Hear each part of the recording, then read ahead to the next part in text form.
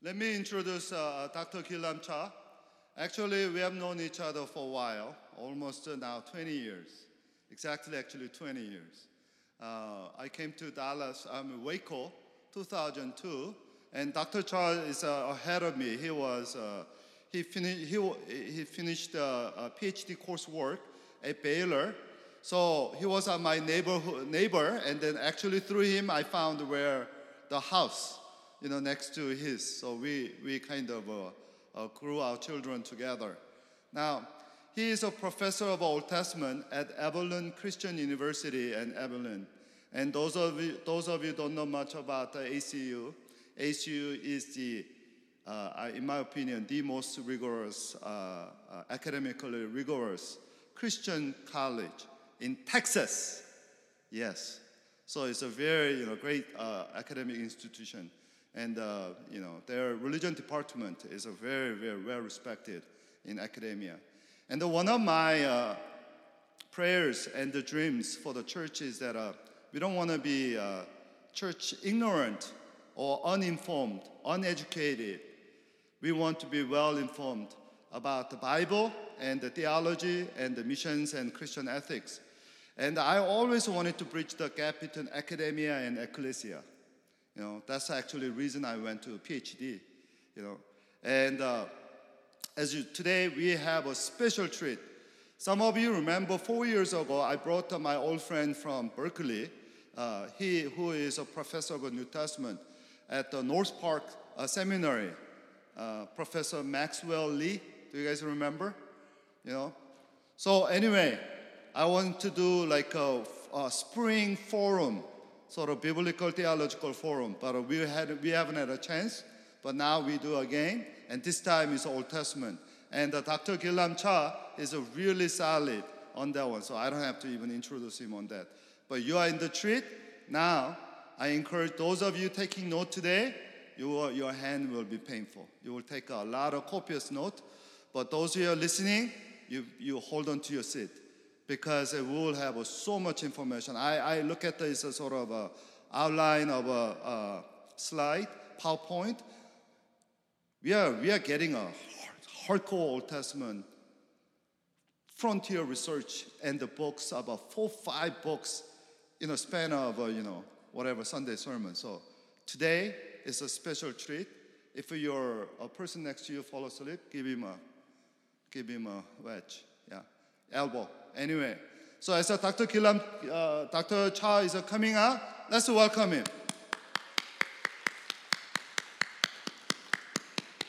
And after the worship, please ask him more. I'm sure that you will ask more questions. Please ask him more questions.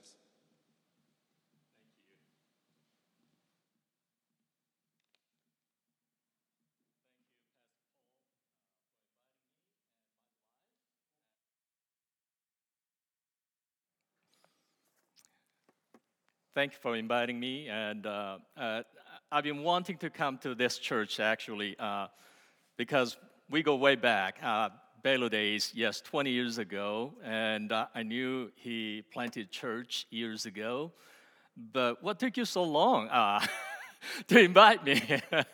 But also, not just that, because Pastor Paul and his wife Jamie, well, we've been friends, brothers and sisters in Christ for a long time, but also we kept in touch for 20 years. And that tells a lot about Pastor Paul, because with other, well, I don't know whether I had friends during my doctoral days, because it was just busy, just focusing on my thing. I'm a very task-oriented person. I do my thing and don't pay anything else attention to any other things. But anyway, that says about Pastor Paul, that we've been keeping in touch. But also, one of the things that I am so excited about visiting this church is that I heard that this church, as I can see now, this is quite international, which is good.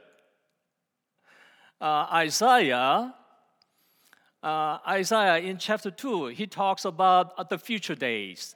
He says, in those days, the nations will come to Jerusalem, and they will say, let us go up to the mountain of the Lord. There, he will teach us his ways. That's exciting. I mean, we're talking about 2,700 years ago. You know what? We are very self-centered. We are, especially as a country, we are very ethnocentric. I travel with my students to doing mission work, and everybody, wherever I go, people love their countries, and which is good. But I tell my students that there's a thin line between patriotism and idolatry on the other side. Very thin line. And Isaiah, Israel's prophets were one of the first peoples, global peoples. We say global ages these days, but they were the ones who looked forward to that day when the nations come together and worship one God. I tell my students oftentimes that there's only one God. We now believe that, right? Thanks to the Bible. That was perhaps the dumbest thing to say 2,000 years ago. So let's talk about the idea of the Torah. To tell you the truth, when I came to this country, I came to this country following that American dream. And I did not even know how to speak English. I didn't have money. I wasn't even a Christian. And here I am, teaching, at ACU, teaching Bible in somebody else's language to American students. I tell my students that I don't work. I love what I do. It doesn't feel like I'm working, not to mention that we have about 5 months of vacation, right?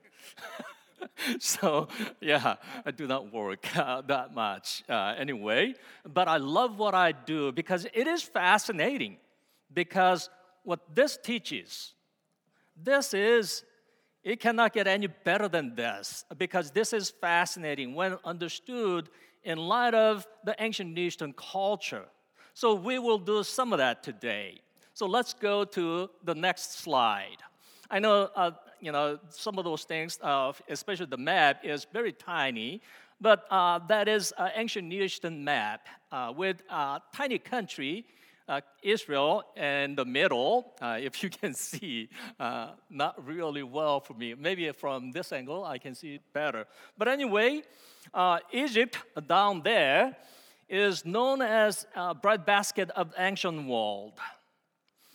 And the greenish part, Fertile Crescent, that is a place where Assyria and also later Babylon and later Persia came to conquer that part of the world as well. So very interesting thing in this case is that the Bible never claims that Israelites were the first people on earth. The book, The History Began at Sumer, what that book talks about is, this is about ancient Near Eastern history. And if you can read the subtitle, 39 first in the human history, recorded human history, 39 new things. The law, hundreds of years before this was written, there was a law. The most well-known one is Code of Hammurabi. Hundreds of years prior to the Bible was written. So this isn't the first thing. Before Israel ever existed, there were those countries, Sumeria, Akkadian, those countries, they were there thousands of years before Israel ever existed. So the Bible doesn't claim, Israelites don't claim that they're the first ones in human history. But what it is that if we understand this from their perspective in its historical context, this person, the other person, Jacobson on is that right side, that person talks about the ancient Near Eastern world in the first millennium BC. We're talking about 2,000 years plus, all the way to 3,000 years ago. As you can see there is a preoccupation with death. Perhaps you can think of ISIS, for example. That wasn't that different. We have plenty of archaeological findings. Assyrian kings, for example, what they had to do was that they had to keep their royal record. So what happened is that we have their own documents. For example, Ashurbanipal talks about this king in the 7th century BC. What he talks about is that he talked about killing of this person, his enemy. He didn't just kill. He killed him, cut him into pieces, and he fed the flesh of the enemy to the birds. And Jeju bird, that's perhaps particular bird of that particular area. I don't know what that looks like.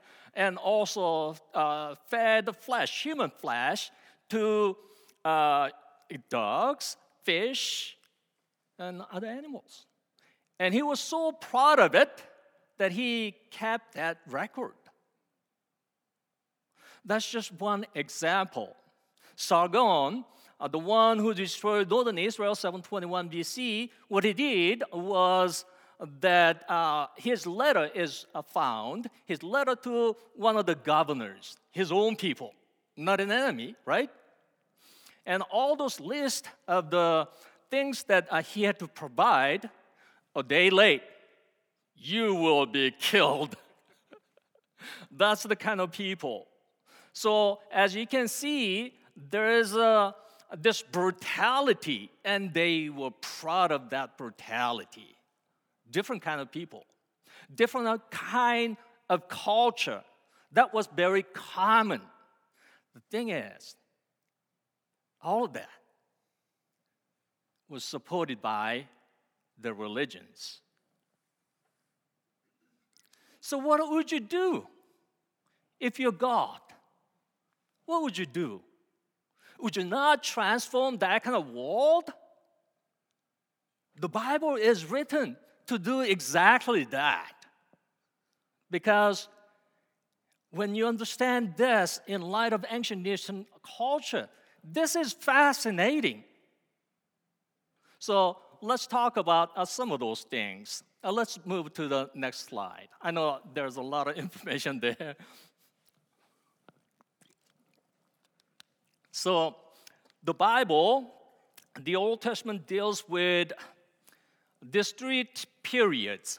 Assyrian period, actually Neo-Assyrians. But anyway, Babylonians and Persians.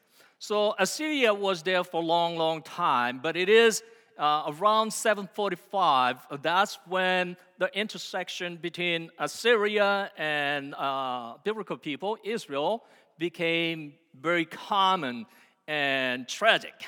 Because Tiglath-Pileser III started, once he consolidated his country, he began to expand, conquer other countries, and take slaves. They were the ones who perfected laying siege. What it is that conquering, for example, Samaria, it took 3 years. So what they do is that Samaria, those fortified cities, they come with hundreds and thousands of soldiers, camp out there, and then wait until people inside run out of water, run out of food, and you know what happens? They even eat. Yeah, human flesh. So it is calculated. And Isaiah 36 talks about Assyrian commander, 701 BC, Sennacherib, when he invaded, he even does psychological warfare because he talks to the people inside the walled city in Jerusalem in Hebrew, so that to bring their morale down, because it's a long game. It's not quick war, but long game. But anyway, they perfected this deportation, laying siege and deportation. Again, because the Assyrian kings, they have their own record. The Bible doesn't talk about exact number, but Sennacherib, for example, he has what is known as Sennacherib's prison. And it talks about 8 military campaigns of his. Not all of his, but one of those 8 is about Judah, 701 BC, when he invaded southern Judah. And he talks about destroying 46 fortified cities of Judah. And he also talks about deporting 200,150 people. It's his number. Of course, there's always perhaps, that bias. So there may have been inflation. But when you count all those numbers that they deported in the history, the one there, Vandermeer, the one on the left, your left, he teaches at Columbia. He's a historian. He says, combining all those numbers that Assyrians left behind, he says, during their 300 years of hegemony, they deported 4.5 million people. Imagine that. There weren't that many people to begin with. Slave trades of European countries, all those European countries in America combined, for hundreds of years, it comes out to about 12 to 15 million. So imagine, almost 3,000 years ago, they deported that many people. Of course, many were killed and starved to death. So it's a very calculated terror. And that continued until Nineveh fell. And Babylonians continued that policy. Just a different country doing the same thing. And they were so affluent, what they did was that they took Judeans now, because northern Israel is already gone. Southern Judah, Nebuchadnezzar took them 3 times. Jeremiah 52 talks about that. And whereas what Assyrians did was moving a group of elite of the society, taking them away, and then bringing other people. By doing that, what they're doing is that cutting the heads off. So they're trying to assimilate people, to build one people, right? One Assyrian people. That's what empires do, by the way. But anyway, what Babylonians did during their hegemony, which was short-lived. By the way, empires come and go. But the kingdom of God remains forever. It is, you may have heard that history is written by victors, winners. Well, actually, history is written by the losers, the ones who were beaten, killed, and barely survived. They are the ones who have the final words. Not the Assyrians, not the Babylonians, not the Persians, not the Russians, even U.S. It won't be U.S. But anyway, the Babylonians did not repopulate Judah because they were so affluent. And Persia was a little different because, everybody wanted to be like Persia. Because Cyrus the Great, the one who came up with a famous Edict of Cyrus, 538, depending on which calendar you use, some say 539, 538, but there's a few months difference between Babylonian calendar and Jewish calendar. But anyway, either way is fine. But this person, when Cyrus, this Mede-Persian, conquered Babylon, Babylonian priest, they actually opened the door, welcomed him as a liberator. So, I mean, imagine that. The Assyrians, the Babylonians, they were brutal people. They did terrible things, and they were proud of those things. They put those things in writing, right? But Persians were different. So, against Babylon, against Assyria, the people always tried to rebel. But Persian king, Cyrus, I mean, even their enemies welcomed him as a liberator. As you can see, what is known as a Cyrus cylinder at the bottom, British Museum has that. And that is a Babylonian account of the Edict of Cyrus. And we have a Jewish account in Ezra, and a little different because their perspectives are different. But the point is same. What it is that they welcomed him as a liberator. The conqueror is welcomed as a liberator. Imagine that if you're the conqueror. Or politicians, if you want to be a politician, able politician, you want to be like him. So you know what happened? It is said Alexander the Great, when he was conquering the world at night when he was not in fight, he was reading that book, the one on the right. That book is Education of Cyrus. It is not just him. It is American forefathers, George Washington, Benjamin Franklin, those guys. It was their favorite. I mean, that's a politician's ideal, right? I mean, here, same thing in this country. Whoever the president may be, half the Americans hate him, right?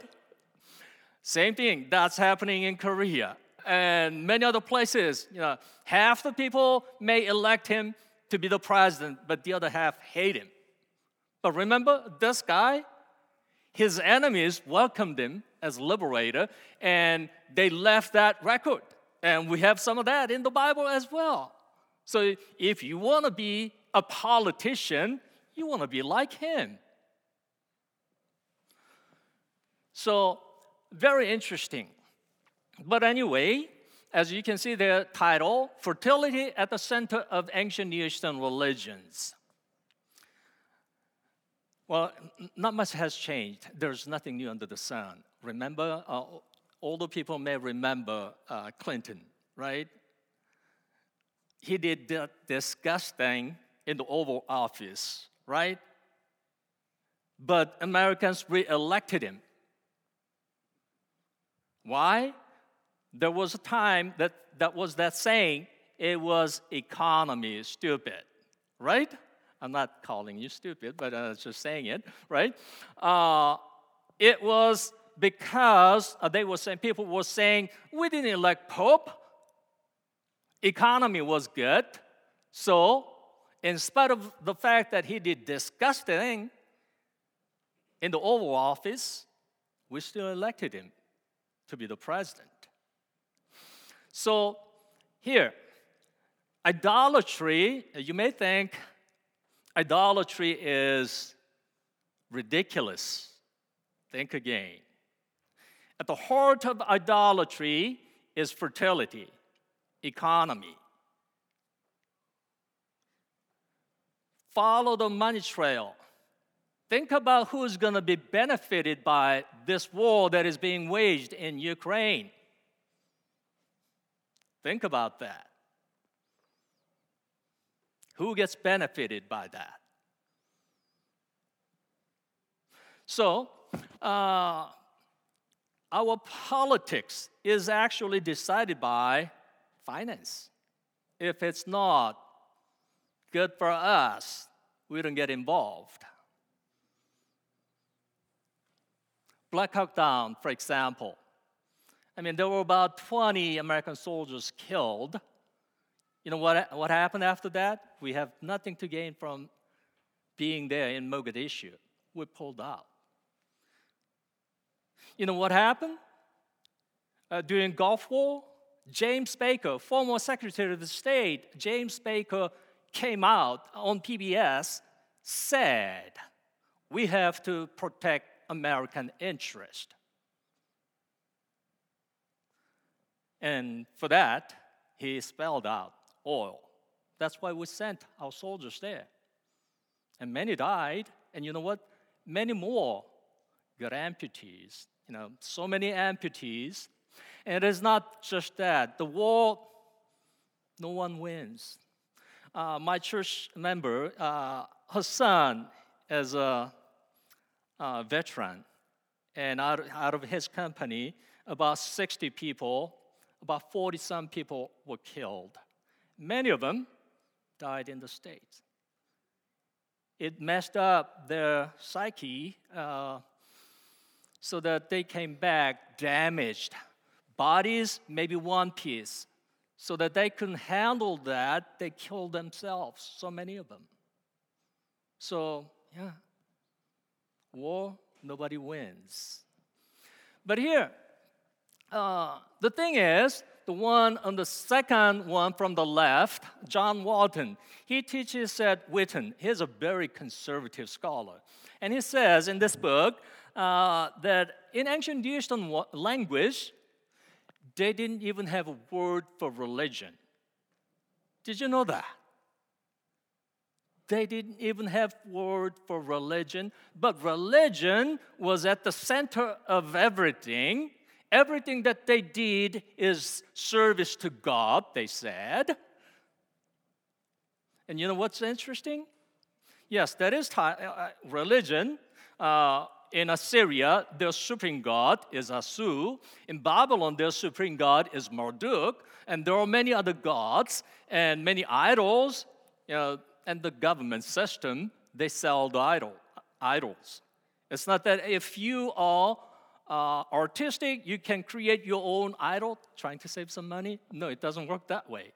It is a very elaborate system that we may think it's stupid, but the second part of idolatry is that it's rationalization.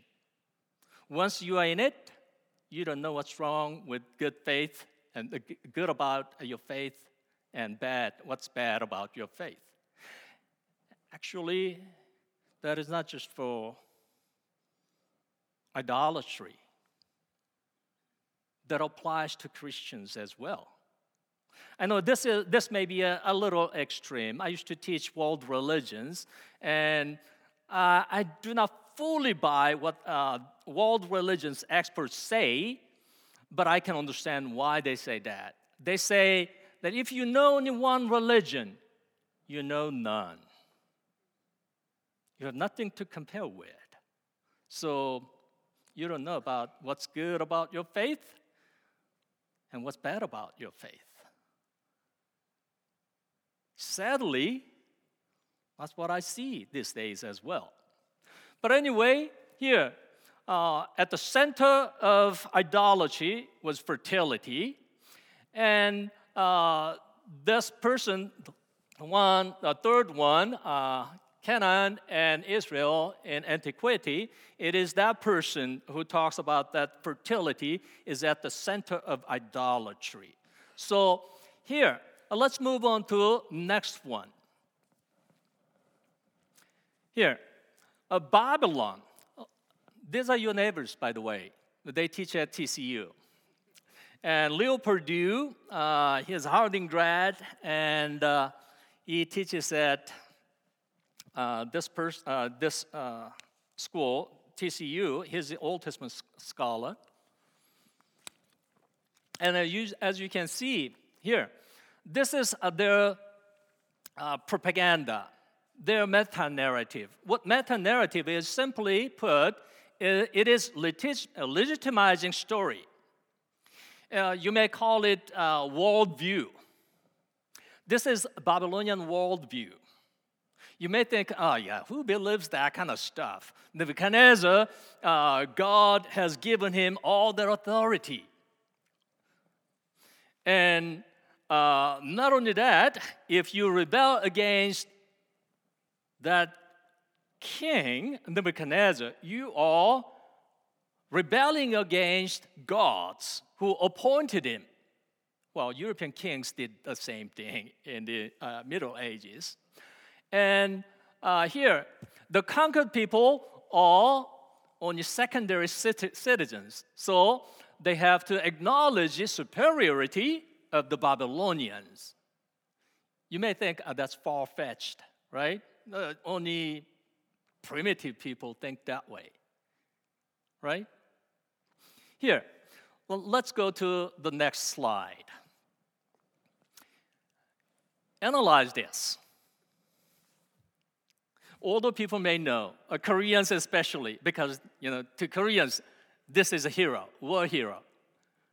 Can anybody tell me what this is? Yes, General MacArthur.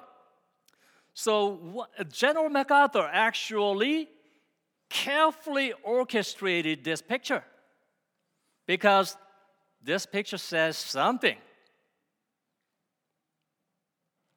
What do you see? I don't know about you, but to Koreans, you're standing like this with that uniform on. He doesn't even have hat. That's pretty cocky. And the other guy, do you know who that guy is? Yeah, Emperor Hirohito. So Emperor Hirohito is like this, and he's like in a principal's room. What else can this tell to Japanese people? The place that MacArthur is standing, that's where Hirohito usually stand. That picture shows inferiority of the divine person. We're talking about 20th century. The emperor of Japan was not just any emperor of the heaven. So his divine person. So we're talking about even in 20th century, there was that meta-narrative.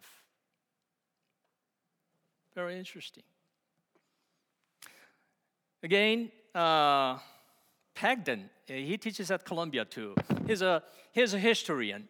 And he wrote a thin book on empires and peoples. And he says, empires come and go. Empires, in the common sense, in the past like that, no longer exist because empires take different forms and shapes.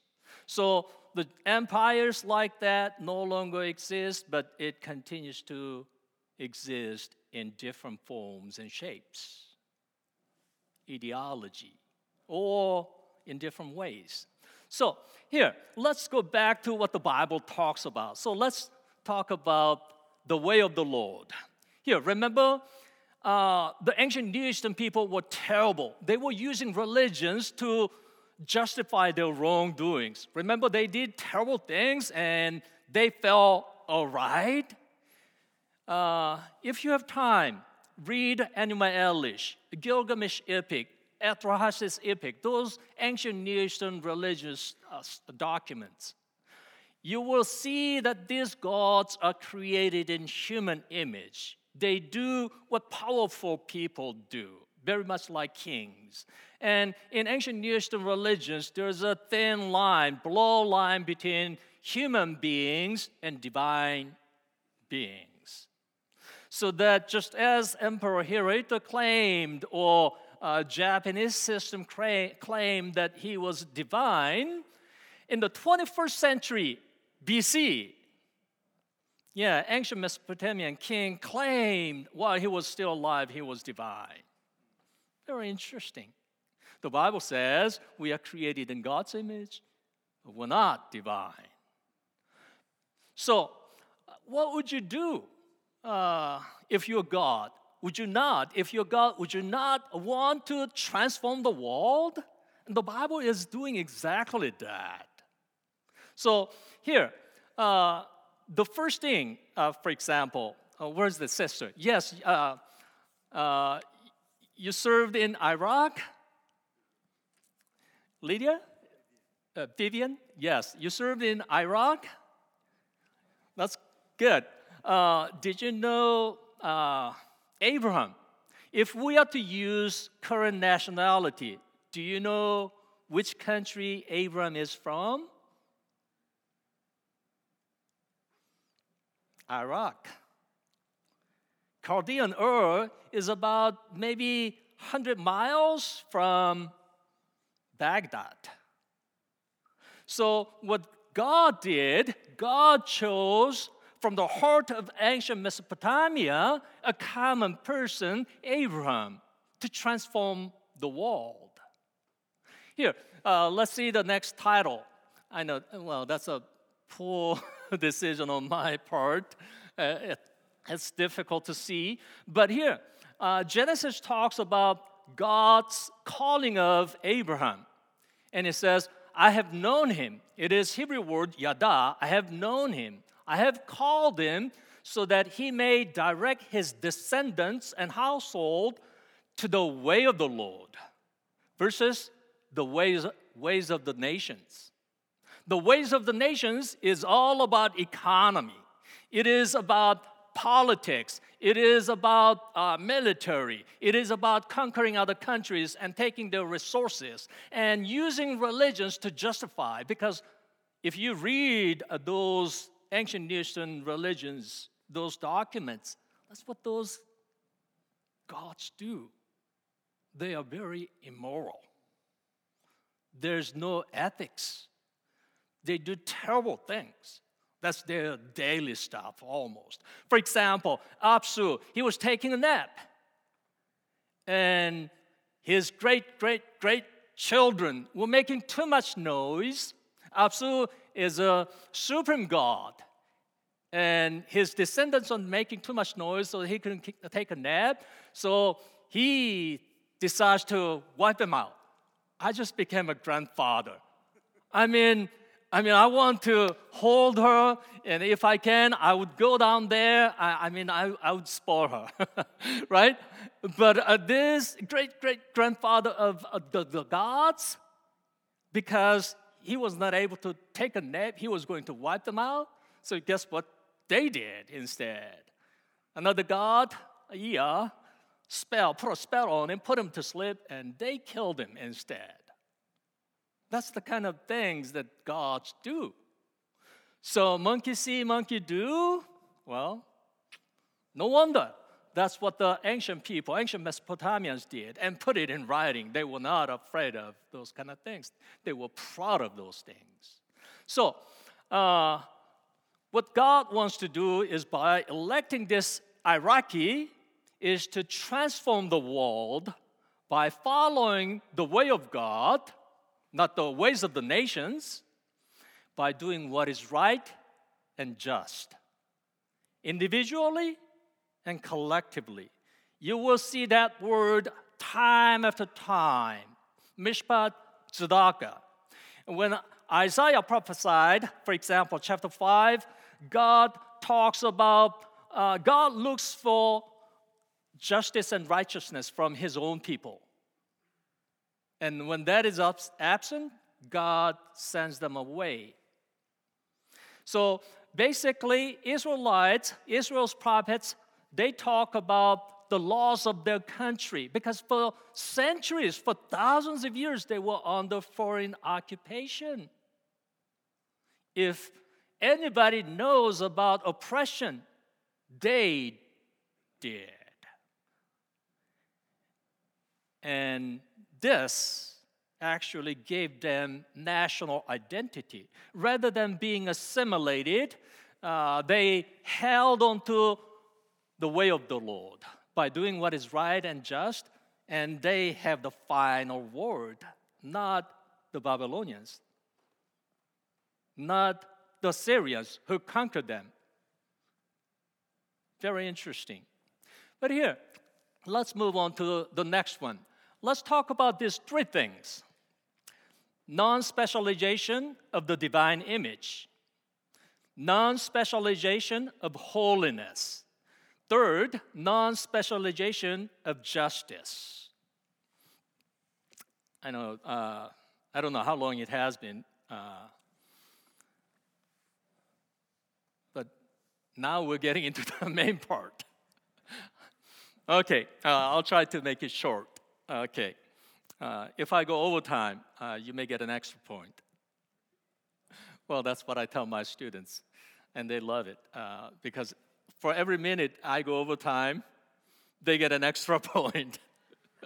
I penalize them if they come late or they leave early. I penalize them, right? It's fair for me to be penalized if I stay too long or hold them too long. I tell them that I give extra points if I go overtime, but today, I guess my extra points won't be anything to you. Here, let's go to the next slide. Here, you have heard that the Bible says that we are created in God's image, right? But that was nothing new. In ancient Near Eastern people, their culture, they believed the kings were created in God's image. Kings had divine image. Common people? Nope. So imagine that. We're talking about almost 3,000 years ago. You know, I teach in the heart of Texas. In 1990s, when I first came to the Texas area, my friend who was dating, he's African American, and he was dating Canadian women, a white person. They didn't want to come down to Texas, 1990s. So it's time has changed because mixed marriage. I cannot imagine in this country, right here, in this state, 1960s, black people and white people couldn't eat in the same restaurant, could not even use the same restroom, could not even use the same water fountain. That's just 50, 60 years ago. Imagine that. 3,000 years ago, the Bible says everyone is created in God's image. If that's not good news, I don't know what is. That is, remember, I became a Christian as a young adult. This is fascinating. Nothing can get any better than this. And what's the implication? That everyone is created in God's image. Remember, their theology, because they're powerful, they do whatever they can, right? Even trying to kill their own offspring because it's just inconvenient. That's their mindset, their worldview. So killing a person, well, they're expendable. Their mythology shows that humans are created as expendable slaves. So, for the powerful people are just expendable. That's what Putin is doing. So many of his soldiers dying, but he doesn't care about those things. And I just read this morning, actually, this particular group, 10 times they failed, but they did the same thing again. These Russians, that's the Russian way of doing things. And pretty dumb. They don't talk about, what that article says is that they don't talk about the military leaders. They're not concerned about loss of their soldiers' lives. What they're most afraid of is what's going to come to him by his superior. Pretty strange thing, right? So it's all about here. And what it is in this case is that if everyone is created in God's image, you know what the Bible says? Genesis 9 says that if you kill a person, you got to give your life. A life for life. Here, for example, if I can find, I teach Old Testament, but sometimes it's not easy to find some books, huh?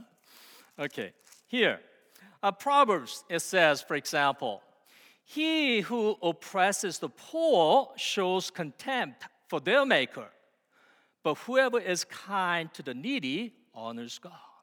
Because everyone is created in God's image, you do not mess with other people's lives. Just oppressing them is a contempt. I mean, that's a drastically different worldview. That is what God is trying to do. Transform the world, change people's mindset. Let's go to the second one, next slide. Non-specialization of holiness. Very interesting. Remember, there's no ethics. In ancient Near Eastern religions, ethics is not part of their vocabulary. We assume these days holiness has everything to do with ethics, right? Again, thanks to the Bible, history is not written by the victors. History is written by the losers. But who are the actually ultimate winners? Because they have the final word. Because what happens is that in ancient Near Eastern world, gods are not even called holy. Only those things and those people that are used at cult or the temple, only those things and people are called holy. And that has nothing to do with ethics. But in the Bible, it is said, it is not just a temple official, but Leviticus chapter 9, 19, and many other places actually says, be holy just as I am holy. Everyone is called to be holy. And Leviticus, this is something that Christians don't pay attention to. But you know what? For Jewish people, it is the first book that they teach to their children. Even though, like us, they do not sacrifice. But this is the basic, this is the foundation of everything. Because it is fascinating. Because here it shows that everyone is to be holy, but that holiness has everything to do with how I treat others. In ancient Near Eastern religions, that had nothing to do with religion. I mean, how I treat others. That's why the kings, they did whatever they did. Terrible things, because it's all about them. It's all about economy. It's all about what they call, actually, scholars call political or temple economy. First bank in human history, it was in ancient Eastern religions. The temple was the bank. And shamash interest, 20%. That's just interest. If you borrow grain, that's 33%. That's from sowing to harvesting, which means that's a shortened period. Let's say if it's 6 months, you're jacking up the interest rate to 40%, or if it's grain, 66%. Imagine that. That's loan shock, right? That's a terrible situation. So most people, the elite of the society, they were the ones rich. But most people lived very poor lives. So that's the kind of world that they lived in. And the Bible, Israel, is saying no to those kind of things.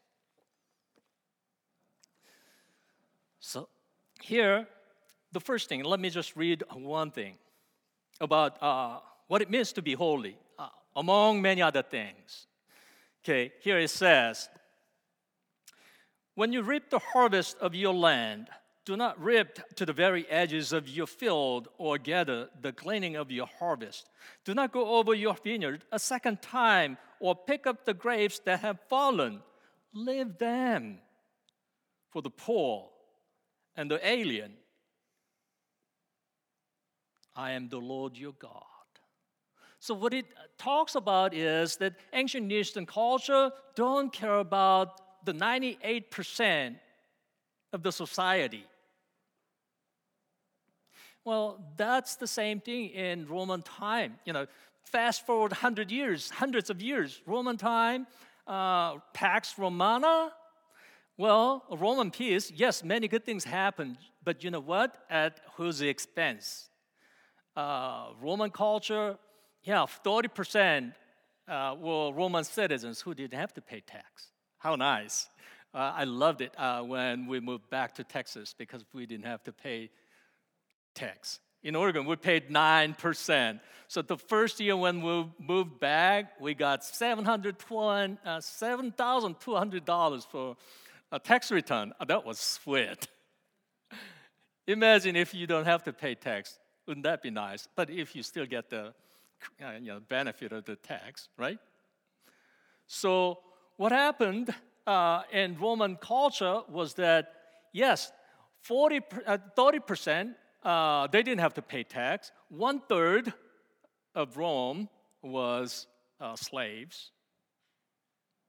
So where do they get the tax? By conquering other countries, taking their resources. Again, their religions justified all of that. So as opposed to the way of God, in this case, is that we take care of each other, especially the ones who are less fortunate. My church is mostly white, but I am proud of. It's a very conservative church. We have our own problems, but I am grateful. I am proud of my church people because last Sunday we raised fund. One day we raised fund for Ukrainians, and $134,000 single day to help them. And we have missionaries who are working there, smuggling people out. Smuggling? No, that's not right. Bringing people to safety, orphan kids, because they both worked with orphanage. Let's move to the next one. Here, non-specialization of justice. Let's talk about a famous quote of Hammurabi. Hammurabi is very much like, I hate Trump, so I'm going to say it anyway. I said it to my American students all the time. Why not to this crowd? Okay, like Trump, this quote of Hammurabi. Hammurabi is a very humble person. Oh no, I'm being sarcastic. He talks about how wise, how powerful, and all that. He's the best of the best and all those kind of things. He brought peace and prosperity by conquering enemies in the north and south, east, west. Yeah, what kind of peace is that? But anyway, he says he's the defender of the poor and needy. And in his prologue and his epilogue, he says that in both places. And he's the one who wipes off of their face, the poor and needy's face, their tears. Maybe give him some benefit of doubt. Maybe it is in the part that is missing. But out of 260-some verses, his actual law does not even mention poor and needy. That is very interesting. In the prologue and in the epilogue, he is boasting that he's a defender of the poor and needy. But when you actually, again, I have my students read and compare those things. And very interesting, what it is that there are three classes: the elite of the society, common people, and slaves. In the law code, Code of Hammurabi talks about law that if a noble person, something wrong he did, if his animal killed a person, well, he can just pay off. Nothing happens to him. But if you compare that to what the Bible says, but if in the Bible, if the owner knew that the ox must die, and if owner knew, owner is responsible, no matter who is killed. Whereas in ancient Eastern system, Code of Hammurabi, well, if you're elite of the society, if you have means, if you have connections, you get off. That's not fair, is it? We're talking about 3,000 years ago. Well, by the way, Code of Hammurabi, that goes way back to 1750 BC. We're talking about long time ago. That was common back then, but the Bible is correcting that to make it fair. Doing what is right and just, both individually and collectively. Let's move to the next one. Oh, well, before we do that, let's read this one. Stay there. Here. This person is actually a British legal scholar. And what he did was he is comparing ancient Eastern law code. He's a legal scholar, so he teaches at law school. He compared ancient Eastern law code, in British law code, and then the biblical law code. He says both British law code and ancient Eastern law code, justice, he says, justice is in the hands of few experts. In Mesopotamia, Hammurabi, he claims that it was his responsibility to uphold justice and righteousness. Guess what happens if justice is in the hands of a single person? You can kiss that goodbye. Because it was just a propaganda. It was not actually practiced, his law code. It was just showing off. It was royal propaganda. And he says, this person, Burnside, says, British law system, we have to fix this problem because, justice is in the hands of few experts. If justice is in the hands of more people, there is a better chance that justice and righteousness will be carried out. That's basically what this book is saying. And here, he says two things about biblical law, hundreds of years later than the Code of Hammurabi. And even before Code of Hammurabi, there were other law codes in ancient Near East. But again, that's biased. That's not fair. Fair only to the elite of the society. They can get off of whatever the trouble they get in because, it's written that way. But here, again, they're in the hands of expert, but Deuteronomy says, Hear, O Israel, the Lord our God, the Lord is one. Love the Lord your God with all your heart and with all your soul and with all your strength. Again, the Bible is not telling just Israelite king to uphold justice and righteousness. Psalm 72 does talk about that. It's a royal psalm, and according to Septuagint, it is David's prayer on behalf of Solomon, his son, Solomon. And he says, Endow the king wisdom, justice, so that he may rule his people with justice and righteousness. But from the beginning, even before Moses, here he's talking about the time when they did not have king, right? So the design here in the Bible is that it is everyone's duty to uphold justice and righteousness. Because when that happens, there's better chance And there's that responsibility that all of us have. And Israel, actually, people are people. They did not listen to this until they lost their independence.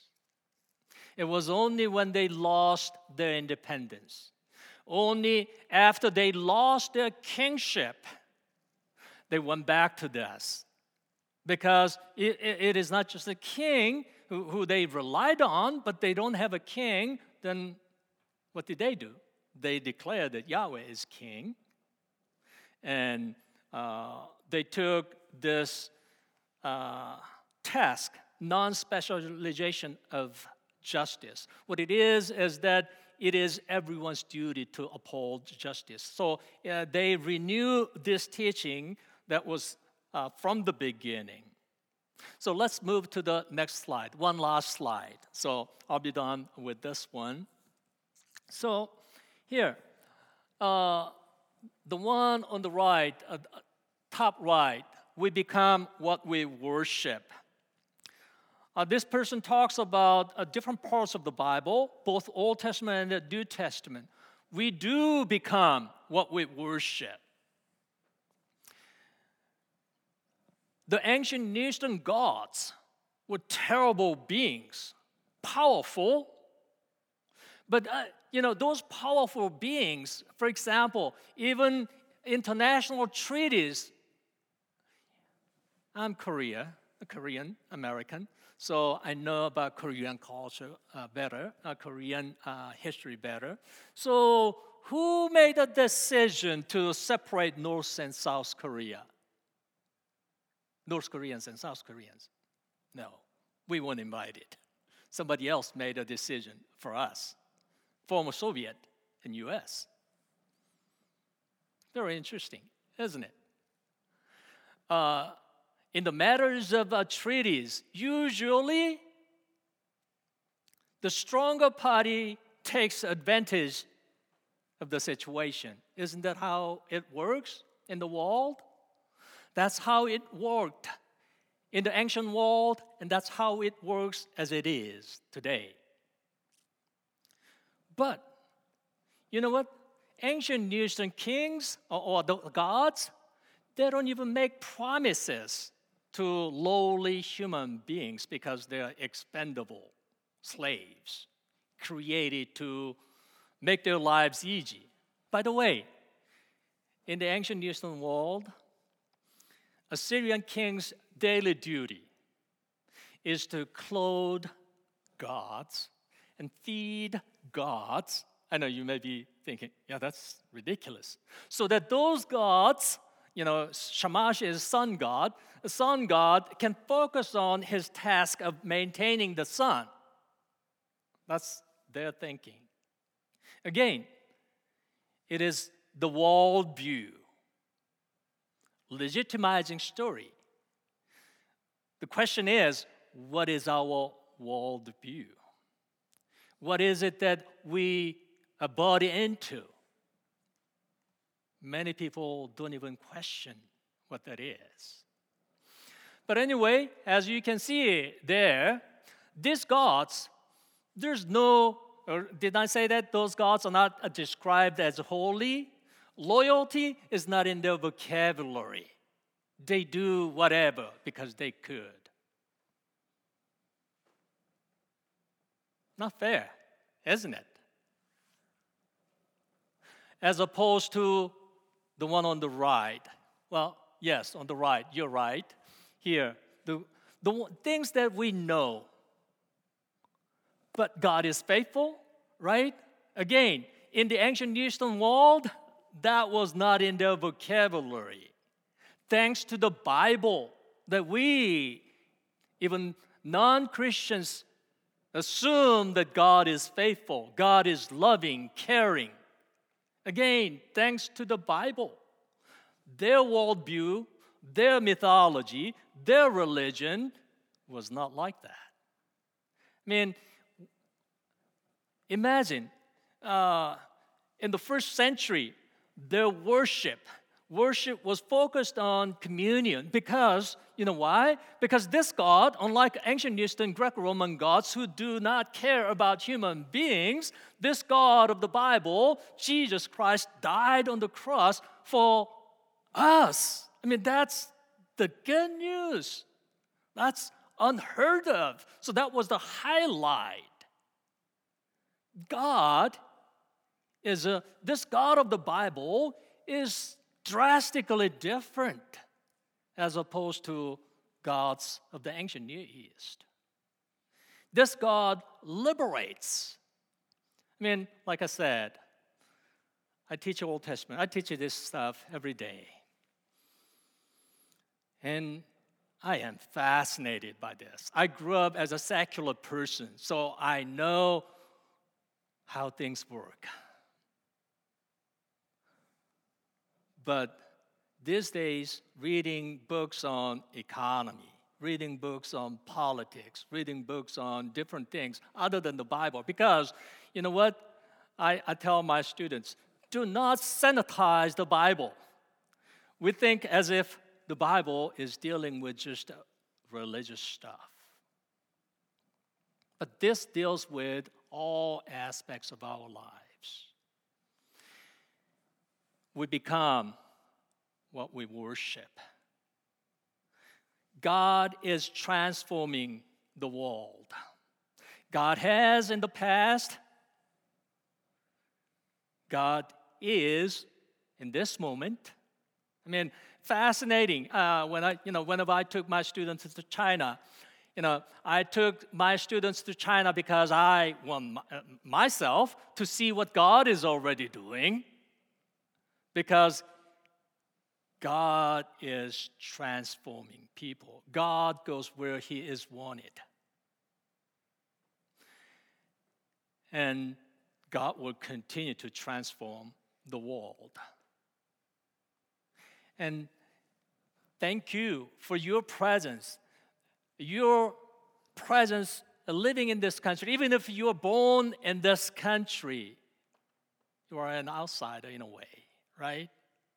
But blessed are you because the ones who wrote this, most of this, diaspora, the ones who were born, who were taken to somebody else's country by force. These days, scholars talk about forced migration.